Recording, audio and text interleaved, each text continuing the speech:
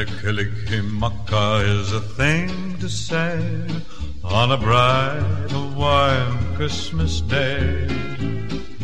That's the island greeting that we send to you from the land where palm trees sway. Hi, everyone, and welcome to a very special holiday episode of On Location. It's December, and, it's about 60 degrees here in Burbank, California on Blondie Street at the Warner Brothers Ranch, which is just up the street from the main Warner Brothers studio lot. About 30 years ago, a film was shot here at the ranch that, though it was filmed, I think, during the summer, right? It successfully made it look like it was going through the frigid temperatures of Chicago, and I'm talking, of course, about the holiday classic National Lampoon's Christmas Vacation. Just a little bit about the ranch itself. It dates back to the 1930s, and it was the Columbia Ranch. Columbia and Warner Brothers, they combined forces in the early 70s, but by the late 80s, early 90s, Columbia moved over to what was MGM in Culver City, and everything, the ranch, the main studio lot, just became Warner Brothers. And the ranch at one point boasted a western town, had a tenement street and various other sets, but some fires over the years, as has happened in other studios, some fires between the 40s and the 70s destroyed some of the sets, and they just weren't rebuilt. The main lot had a lot of those sets.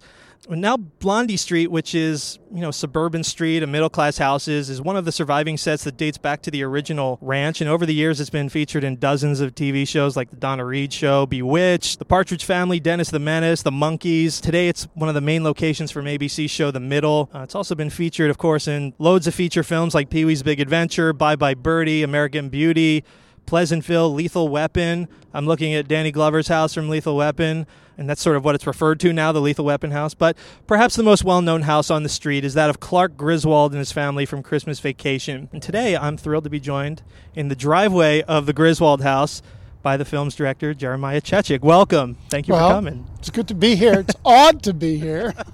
Well, I'm glad we can make this work, because we were talking for a while to try to make this work, and I know you've been busy. I know the lot's been booked up a little bit. What have you been doing? I mean, I know you do a lot of television. Yes. I've just finished working on a show called The Gifted, Marvel's Oh, cool. Gifted. That's the sort of X-Men show? That's cool. In the X-Men universe. X-Men universe. Okay. That's cool. And you've done a lot of television. I mean, do you prefer a medium over the other? Is there one that speaks to you more? I mean, for me, directing is directing. Television has its advantages in that you don't get to spend endless hours waiting for setups in your trailer.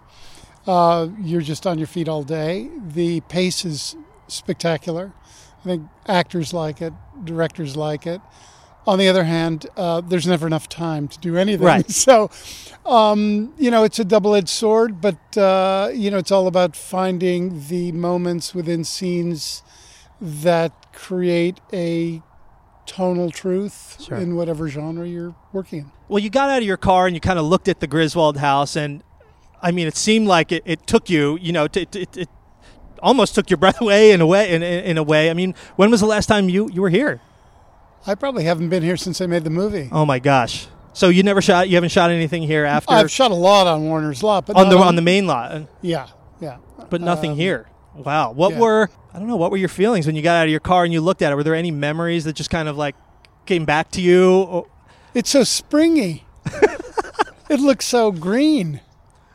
But it probably when we worked here, everything that you can see from this driveway was snowed with fake snow, marble dust, snow blankets, feathers, you name it. Right. But it was winter. Oh yeah, it was winter. Well, and so that my view of it is somewhat changed, but the house looks pretty much exactly as it did when we called RAP. Did you see it?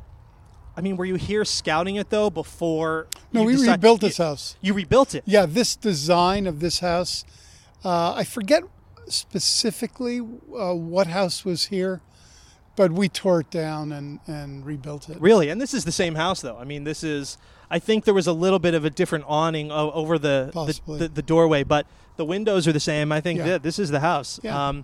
But, I mean, when you were here first before that, you obviously saw it kind of this isn't the first time you've seen it all. No. Right? I mean, you scout. I mean, you. Yeah, you, obviously this is a great place to shoot. Well, why so? How so? Is it a great location? Because it's on a lot. It's relatively quiet, planes notwithstanding, though more Right. now than were 30 years ago, and it's just very controllable. Yeah, That's and why. One of the things I was noticing and I've been here a few times doing some projects, and the one thing I've noticed is when you're on a studio, when something is shot on a studio backlot, sometimes you can tell it's you can tell it's a backlot. I mean, maybe more so the urban type of things, but probably until I started studying filming locations, I always thought this was a real place. I mean, for sure. And even being here now, it feels like a real place. This doesn't feel like a backlot street. Well, within 10 minutes, we could take a little drive around Burbank and come to a street not very different than this. Yeah. That looks exactly like this. What do you think is different about this street, though, that maybe doesn't make it feel like that? It doesn't feel like a backlot. It feels more natural. Is there something about it in particular?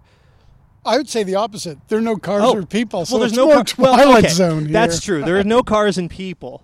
But I don't know. The houses themselves, for me, they feel. If I saw some furniture in the windows, I would think that this could be a real place. Yeah, I mean, there's no real giveaways. There's Yeah. cracks in the sidewalks, Yeah. and everything is maintained. And the landscaping looks very similar to a kind of landscaping that people pay somewhat attention to. Right. Well, I think they do. You're right. They do try to keep it. They do keep it up here. I've been here, and they've been manicuring the lawn at certain times. So this was your first feature film. So you never shot anything here before that. You never. No, it was my first film and my first experience shooting on a lot, and which was very, very much what I wanted to do for this movie, because it could have shot it on location as well. The difference for me at that moment was making a Hollywood movie, making a Christmas movie. Let's shoot, on a lot and make it as Hollywood an experience that one could hope for. Right. So, I mean, you really pushed to do the lot. I mean, I do. I didn't have any pushback, as I recall. You never really thought about doing a real location? Was that ever brought up at any point during the pre-production process? Not that I remember, but it's very, very possible. But just the tone and control of the kind of movie that I wanted to make at that point really pushed me to have as much visual control as possible. Remember, I came from commercials where I was very much a visual director at that time, and I was trying to create a film that had a timeless quality that referenced Currier and Ives and that kind of Americana, both in terms of color and tone and design and all the rest of it, which we kind of kept going to wardrobe and the rest. But that control versus the randomness that sometimes you face when you're on a actual location didn't really seem appropriate to this movie. Now, often when you're on location, you really want the flavor of the location and the randomness and the quote uncontrolled aspect of it, and that inspires you to do certain kinds of work.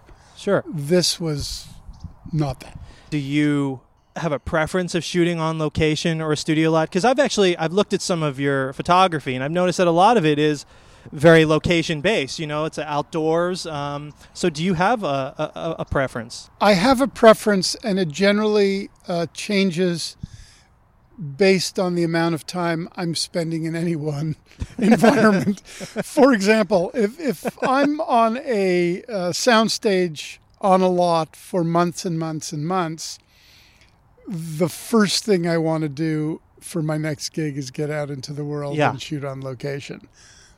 And conversely, when I have to deal with all of the insanity of a location, I often just want the control and quiet of a lot. So it depends. Most of it really, for me, if I do have the choice, it's really determined by the script, the tone, the story, and the characters. Sure. Is your family big on the holidays? Like, did you come from, I came from a Jewish family in Montreal. Me too. Well, not from Montreal, but I'm from a Jewish family too. Basically, even Hanukkah was like, we'll light a couple of candles, that's it. Okay, maybe. Here's a little toy car. Now play. So no. No, okay. Though when I had kids, we really ascribed to Christmas. Yeah. And so it has become a ritualized thing. And in fact, we have a Christmas party once a year and have been doing it for like 20 years now. So I say yes and no to both your, both aspects of that. Were there certain things you drew from in particular to bring that Christmas feeling to the street? Maybe, or maybe did you, even though, you grew up from a Jewish family, did something come from childhood that your friends, from your friends' houses, going to your friends' houses, or where did this real, Americana feeling you're talking about come from? Well, Norman Rockwell, I guess, spoke to me. Sure.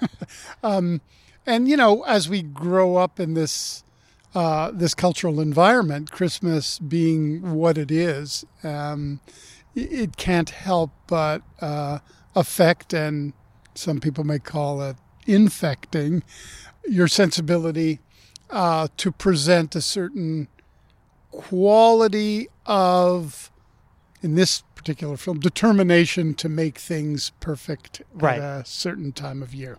I mean, you mentioned Norman Rockwell, and certainly I noticed that in a number of the shots in the film, especially the dinner table is that's Norman Rockwell all over it, with him standing up at the end of the table. What were your ideas about the style, how you use the camera in the movie? Again, for me at that time, I had been stylistically pushing the limits in commercials of what was possible. When I came to this film, I really did not want the camera to upstage the story and the actors. I just wanted it to be invisible and enabling the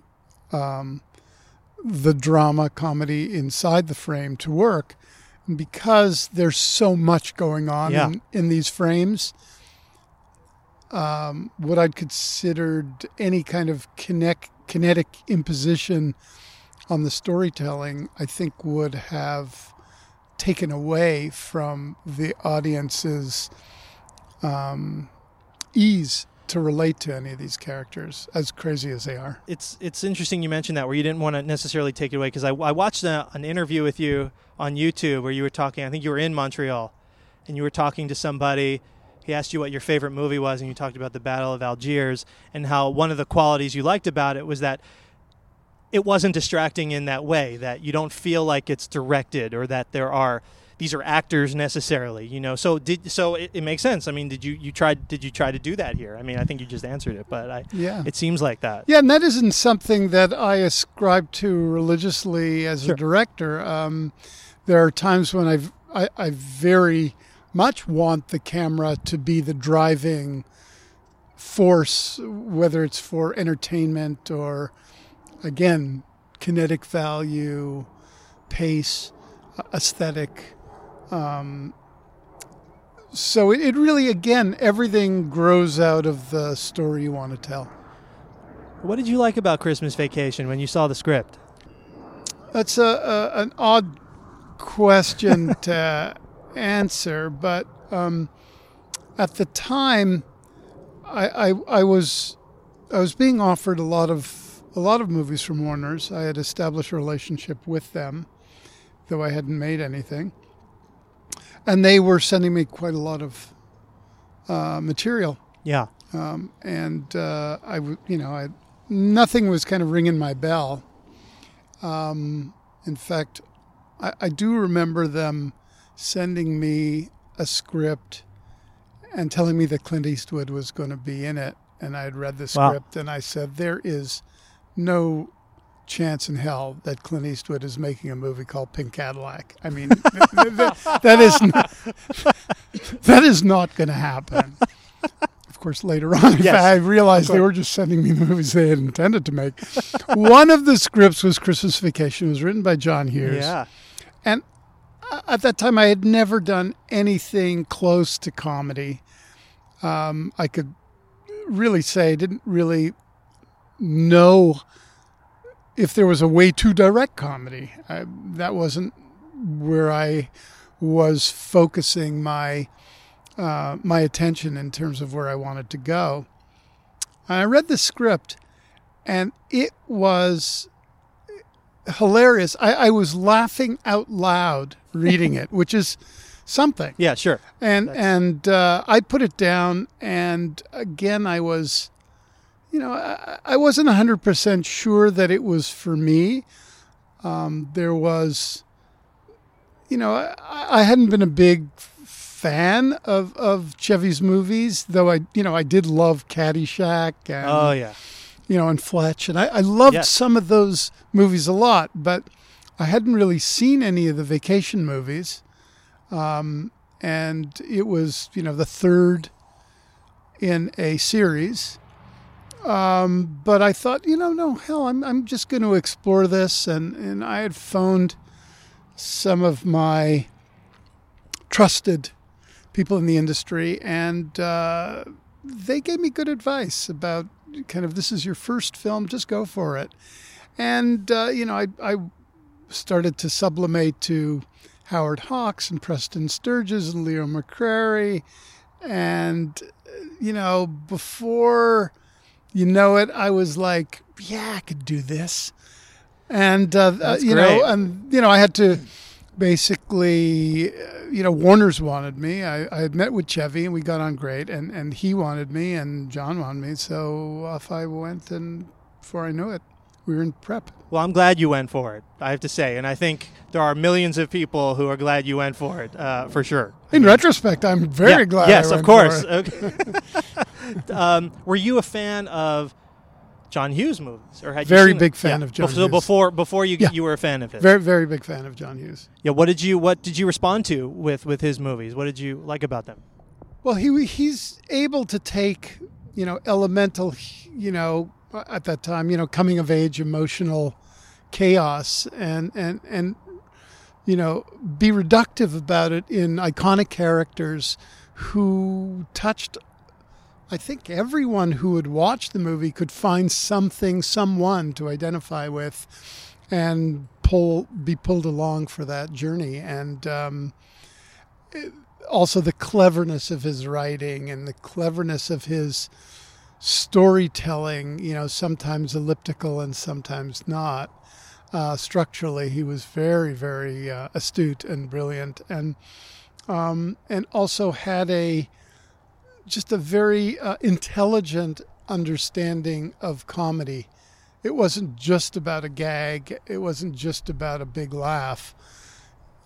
Very much about pulling back the rubber band, making sure that setup is solid and functioning so that the release of the laugh was expected and embraced, but then there was another laugh Right. on top of that, and that was the surprise, and he really got that. Was it true? Because I've always read that he was also very quick if there were any rewrites needed. It would just be like, there Well, it is, right? I could say that he was certainly the fastest typist I've ever seen in my life. I've told people that once he was rewriting a scene, and I was looking over his shoulder while he was doing this. I was looking at the CRT computer screen. Oh, yeah. It was scrolling faster than I could read it. I mean, it was amazing how fast he could write. And then, he'd pull out the pages, and there they were. Amazing. Yeah. Amazing. What do you think? I mean, obviously he was from Chicago, had a very close attachment to it. What do you think setting his movies in Chicago, though, do for his stories as opposed to setting them somewhere else? I think, again, this is my opinion, Sure. but Chicago, feels like especially the suburbs of Chicago, that they have an American universality, as it were, and so they wouldn't be that different than most urban suburbs. Right. Maybe the only place that couldn't really relate to it is the place where he actually shot the movie, right? In Los Angeles, very possible, right? But Burbank is, in many ways, no, that's true. Typical. It's true. That is true. I just mean, I guess, in terms of it ain't Venice where I live. Let's put it that way. Right. That's true. I was always amazed when, I think the first time I saw Annie Hall, and they're driving through Beverly Hills and it's Christmas time, but there's Christmas decorations. And I'm from the East Coast, so that was very alien to me, I think, the first time I saw that. So this was your first film, and you're working with, some pretty really big talent. How did it work? Was everybody respectful, with you? I mean, they're all professionals, but they're working with a first-time director. I'm wondering how that worked. Was everybody respectful? Hell no. Yeah. Were 99% of them respectful? Yes. Yeah. Okay. John Randolph, E.G. Marshall, Doris, those are, actors that I cast. So, I went through that process with them and was tight with them. Diane, too. I mean, just because it was my first movie, and I was very unprotected about that. I just said, you guys circle the wagons, tell me I'm a schmuck. You know what I mean? Help me out if I need it. I'm presenting my own point of view, my vision of it. If something isn't working, just let me know. And oddly, that really didn't happen. So with the supporting cast, and I include Juliette and Johnny Galecki, obviously was young, but no, they were all really, really good.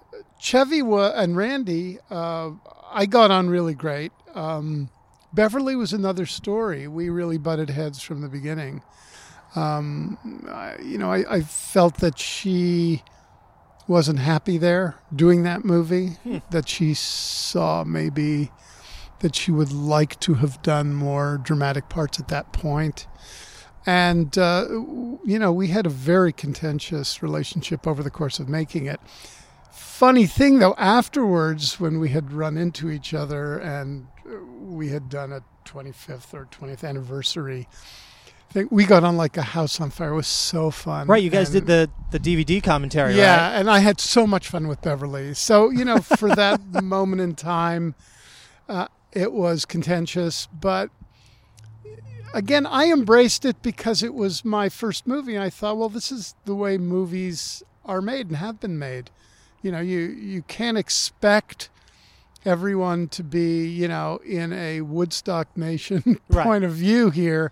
It just is what it's going to be, and you have to be able to deal with it come what may. Aside from Home Alone, just about all of John's movies that weren't directed by him, produced, written, but not directed by him, were shot, in L.A. or other places, but his movies are all Chicago. I mean, and I know it's, again, trying to see about getting in the head of someone who's not with us, but do you think there's a reason for that? Why it was okay for the other movies to kind of be doubled somewhere else? I'm just going to say that this is going to sound trite, but I believe that the fundamentals of that decision was so he can sleep in his own bed and be with his family. I think given the choice of for any director, if you're going to shoot on a soundstage and you're going to shoot on a lot, and the sense of place is not fundamental to the story, a sense of character in the story, then you want to be home. Why would you be living in a hotel room doing it? Now, when you're on location, because the location is part of the story, then that's great. You want to be on location, but if you don't have to, you'd rather be home, I'd say. And I understand that he kind of left it to you, right? He didn't really he wasn't on the set, really. No. Is that right? No, I think he was on the set for one day 2 or 3. That's it. Did he ever have any input about how this should look, or was that just was it all up to you and your production designer? No, and he trusted me, yeah. and I would tell him what I'm doing. Yeah, obviously he agreed because he was never like, "Oh, I don't think so." You know what I mean? No, we shared the vision of the movie. I interpreted it, I think, in a way that he had imagined it, and because I very consciously tried to make my film unhip, like just very classic. And it was hard for me to do that then because I was into noirish shooting, longer lenses, all of that kind of mood stuff. And when I came to this, I really understood it would not be appropriate to tell this story with those lenses, those colors, that kind of tone. And so once I was there, it was a discipline for me that I embraced. I mean, considering it was a Warner Brothers film, was this the first option and only option that you considered to, for the street, for their house, or did you look at other backlot studios? Do you remember? I don't remember. It's very possible. Yeah. We looked, we probably looked at Universal at the time. I don't think we looked at Fox. They didn't have anything like this a little bit. But this was perfect. In that oral history of the movie in Rolling Stone, I think from a few years ago, Chevy talks about how when you guys got here, it was like right after Lethal Weapon 2 and the toilet was still like on the... Do you remember that? Yeah, I do. Really? Was the house still like it had an explosion in the window over here? There was a hole in the window and the toilet was out on the street? Yeah. It was God. Around that time. And of course you had the benefit here of this pool, right? Which is right here. Exactly. I mean... How good is that, right, for the pool? It was convenient. Another iconic scene in the movie. You shot in the summer, right? You shot so it was hot here. Or was it? Or was it? It was hot. We did a lot of nights. Remember? Right. There are a lot of nights. Yeah. So it was very pleasant. My recollection, it was nice. And I have to get the time of year because it probably. God, I wish I remember the exact time. Because we did shoot 10 days on location in Colorado where we did get a lot of snow. So that must have been late winter, early winter. I don't know. You could probably... I thought I saw something that it was being shot. At least you were here, something like... It was warm. July or something? It was warm. That's what I do remember. You did mention in the DVD commentary, if I recall, that you were worried about the fact that you couldn't see people's breath, though. Is that right? I was, yeah. Do you think that's something, if you did the movie today, you'd put in digitally? Probably. At great expense. Right. And I would argue with the studio about it. It's good enough for James Cameron. Why isn't it good enough for me? Yeah, we got to get it for... Yeah, exactly. So you mentioned it early on, but how was all the snow created here? And I think especially Angelenos are very interested in fake snow. Well, for the distant visuals, you could just use white, what they call snow blankets. They're just huge white rolls of look like fluffy cotton with a little sparkle on them. For medium ground, we would use... It was an object that felt non-toxic and it would have to be redressed because it just pulverized, kind of a paper product. For flurries, often you'd use feathers and particulates. And then for slush, we would use ground marble dust and water. That's what I recall. Do you recall how long it took to get this street to be camera ready with all that? Oh, it was probably a couple of months. Yeah, I mean, the detail here is amazing. I mean, the reflective surfaces, from ice, the icicles. I mean, the detail on these houses. A lot of work went into it. It's amazing. Yeah. Did you shoot inside the house? Are those ground levels? No, we never shot inside the house. That. We shot. I mean, I put the camera in there for certain reverses because that staircase in there looks just like the one in the film. I mean, those are distant visuals when the door opens and whatnot. But generally, we duplicated sections of the front on stage, and then of course all the interiors were built. Because I was just saying, when we went in there, we took a look inside there, and that staircase, how it's got sort of a curve to it, looks like exactly the one when the squirrel is chasing them. So I was wondering if that was actually it, but you recreated that on the... It was just for any background visuals when the door opens, out of focus, so it feels connected. And I do just want to tell people that are listening, it's really cool because Warner Brothers has this very cool thing with a Google Street View where you can actually come in here. And some of these houses that are practical locations, you can go on Google Street View into the house. It's really cool. They have it here and for the main lot. So if you want to check out what this house looks like today, you can do that. Were you going back and forth a lot between the stage and did you shoot over on the main lot for the interiors? Yeah. Did you end up going back and forth? Was that the schedule? Or did you do a lot of the exteriors and then do interiors? I'm just curious how. I really don't remember the schedule, but it would seem to me that once we were here, we stayed here, unless there was a reason to kind of move off. And that would be putting up of the lights and those kinds of kind of bigger dressing that may have taken several days to do. So I may have shot here. And again, my recollection is poor, but no, your recollection is great. But when we would shoot here, and then if they had to redress the house with lights, the lights, right? Then we would move to the lot. Did the actors see what the house looked like? Did they see the lit up house before you shot it, or was you? So you held that off. No, they didn't see it. They didn't see it. Neither did I. You didn't see it. I mean, we knew what it was going to be. So you never saw it until. Well, lit not up the until, moment of, but probably several days before we tested it and made sure. How about the actors? No, I don't believe they had any reason to see it. Yeah, I'm just wondering because it seems like a great moment to possibly get them, to actually have really true reactions to seeing this house. I think those reactions are pretty. No, they are. They are. I'm just wondering if it was maybe the first time they actually ever saw it. Is that when the camera was rolling? That was the first time. Yeah, I know I didn't want them to see it before. Where did you shoot the 8mm films that he's watching in the attic? Those are around here on this lot? Around here on this part of the lot. Oh, cool. Here's something, and this is maybe just more of a little bit of trivia, but I'm wondering if it was done on purpose about the house's address, with the numbers adding up to 12, and how that's the 12 days of Christmas. First time I'm hearing it. Okay. Well, there you go. There you go. And that the first time I saw it was yesterday after seeing the movie, dozens and dozens of times. For conspiracy theorists. It's 1236 for everybody wondering. That's the address of the Griswold house. Do you think the house and the street come across as characters themselves in the movie?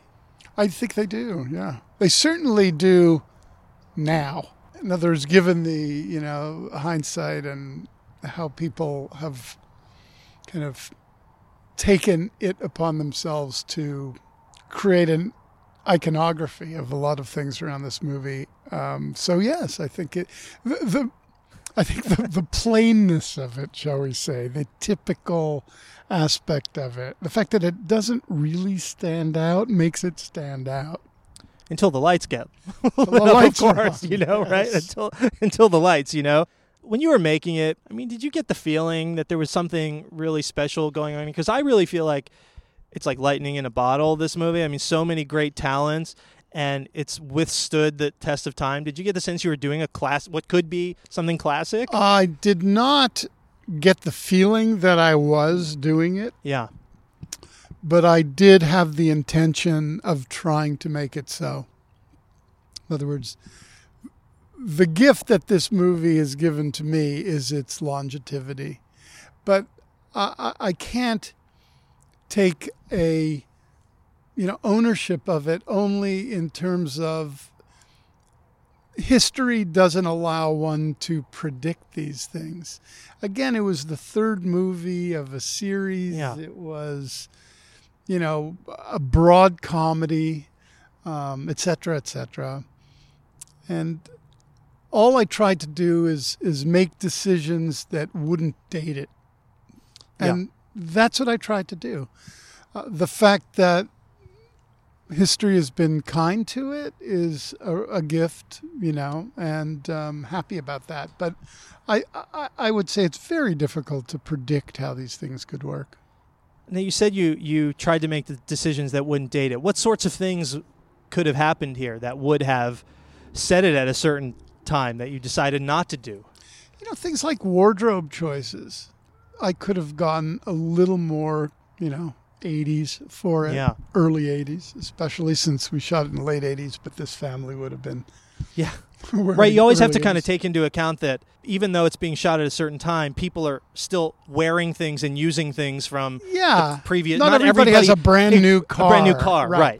So there's that. Just the design and color palette of the film, the score by Angelo Badalamenti, Yeah. the relationships between the people, the cutting patterns also really have a lot to do with what is considered current or not, how you light. For a while, early 80s, backlight everything, right? Not that I'm against backlight. I'm just saying that would trigger, that was done when. But just to give it I want to call it a normalcy, a heightened ordinariness. Yeah. But tweaked. Well, Clark Griswold's kind of a unique individual, so it has his stamp, I think, on it. Now, you mentioned Angelo Badalamenti, and I was going to ask you about him because I think we generally associate him with more dramatic, darker, especially you look at the David Lynch, association. So what was it like working with Angelo on this? Yeah, terrific. I mean, I hired him because it was a counterintuitive choice. Mm-hmm. And so I just thought that he would really take to it. Jerry Greenberg, who cut this movie, I mean, you look at his IMDb, nothing even close to this kind of film. Dramatic, major, brilliant editor. And that's true of me too. I was a counterintuitive choice. And so you come to it with not only the kind of ground floor vision of what the film needs to be at any one moment, but a certain 10,000-foot view, partially a sense of looking at it through both cynical and celebratory eyes. I mean, at the same time. And that gives it a little bit of a edge, maybe. Yep, I don't know. Absolutely. You shot the department store at the Bullock's Wilshire building, I think, on Wilshire Boulevard. Yeah. Do you remember what it was about that place that you liked? And did you look at actual department stores? You can't shoot in an actual department store. Yeah. That would not be fiscally responsible. What was it about that place that you liked? I mean, it's got such an Art Deco. Yeah, that's a great classic location. I mean, it was, I had shot there, I think, several times doing commercials, so I was familiar with it. It's just one of those perfect studio department stores that, is available and here in LA. So it was just a perfect place to work. You went to Breckenridge, Colorado for the outdoor snow for the opening of the film, the sledding, right? Mm-hmm. I understand there was some issues with the snow, like there wasn't snow. Yeah. We chose Breckenridge because we did all of this very, very high velocity experimental research and where and who would have the most snow at this time of year. Of course, we get there. There is no snow. And we really sweated it. It was really, really bad until we decided, well, we're just going to have to ship snow in. Oh my God. So we got a lot of suppliers in big 18-wheelers, started the convoy up to Breckenridge, bringing snow to Breckenridge, coals to Newcastle. And as they were on the road, it started to snow. This was a few days before we really needed it. And it kept snowing, and then it kept snowing, and it snowed for days and days and feet, and there was so much snow that it became the opposite problem. We were absolutely snowed in, which was great for the movie. Right.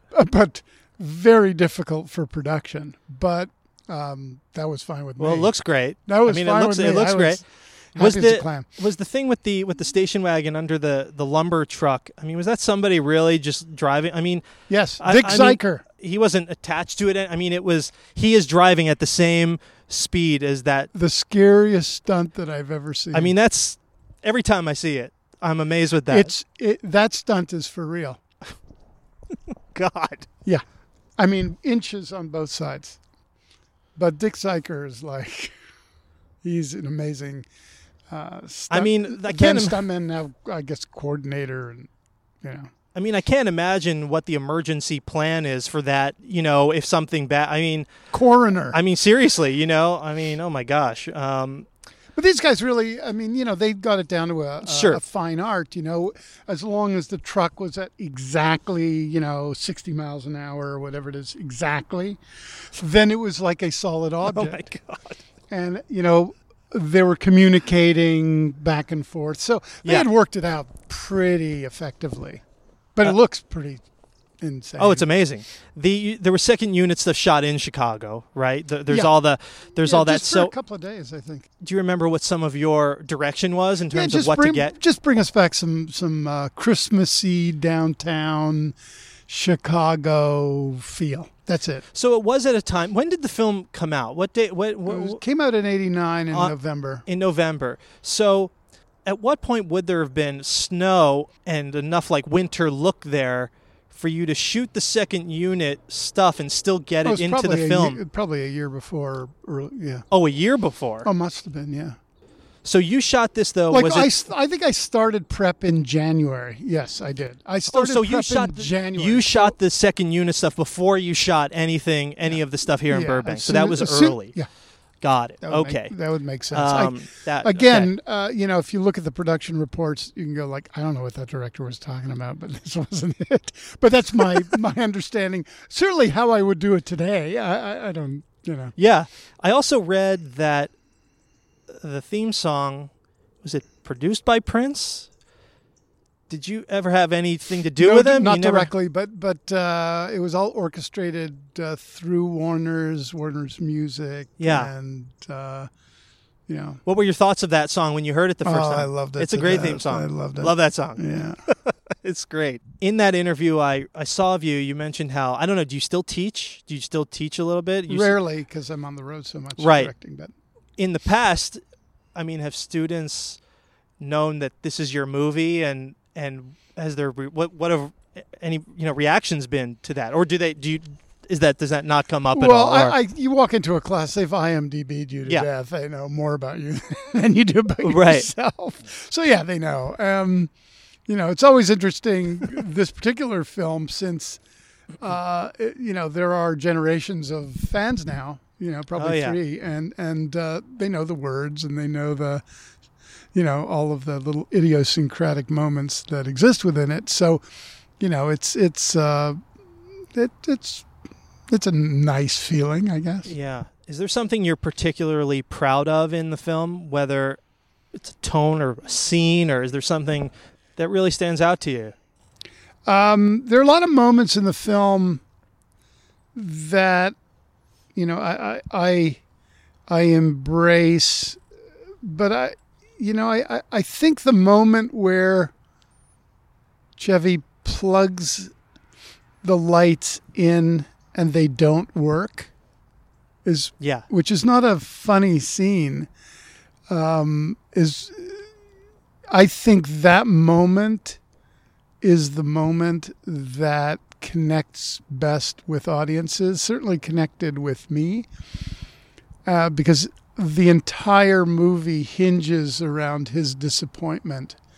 And I always felt if the audience felt it at that moment, that the movie could be successful. So there was a lot of attention in terms of the nuance of that scene. And then, I think the scene of him watching himself in the attic is also a beautiful scene. And, it's funny because what am I saying? I'm really talking about scenes that are not comedic. Those help the comedy. They drive the comedy. there's a lot of funny little jokes that I like. Randy at that curb. Oh, the curb right here. Is funny. The pulling up of the RV into this driveway was pretty funny. But the moments that I really recall are the ones that I just mentioned. But you're right. Those serious moments really do make an impact when the comedy happens. For instance, that attic, and he's sitting there watching, and then she opens the attic door and he falls out of it. I mean, that's exactly it. This is all classic stuff, right? The tragedy and the comedy existing as a unity. And, it's funny. I rarely get asked to direct comedy now. And, I think I'm more known for drama. And I miss the moments of comedy that have the dramatic, tragic built into them. I really miss directing those. But, I haven't seen it. Do you watch the film when it's on TV? No. You don't watch it? The last time I saw the film in its entirety there was a screening at the Egyptian at the American Cinematheque.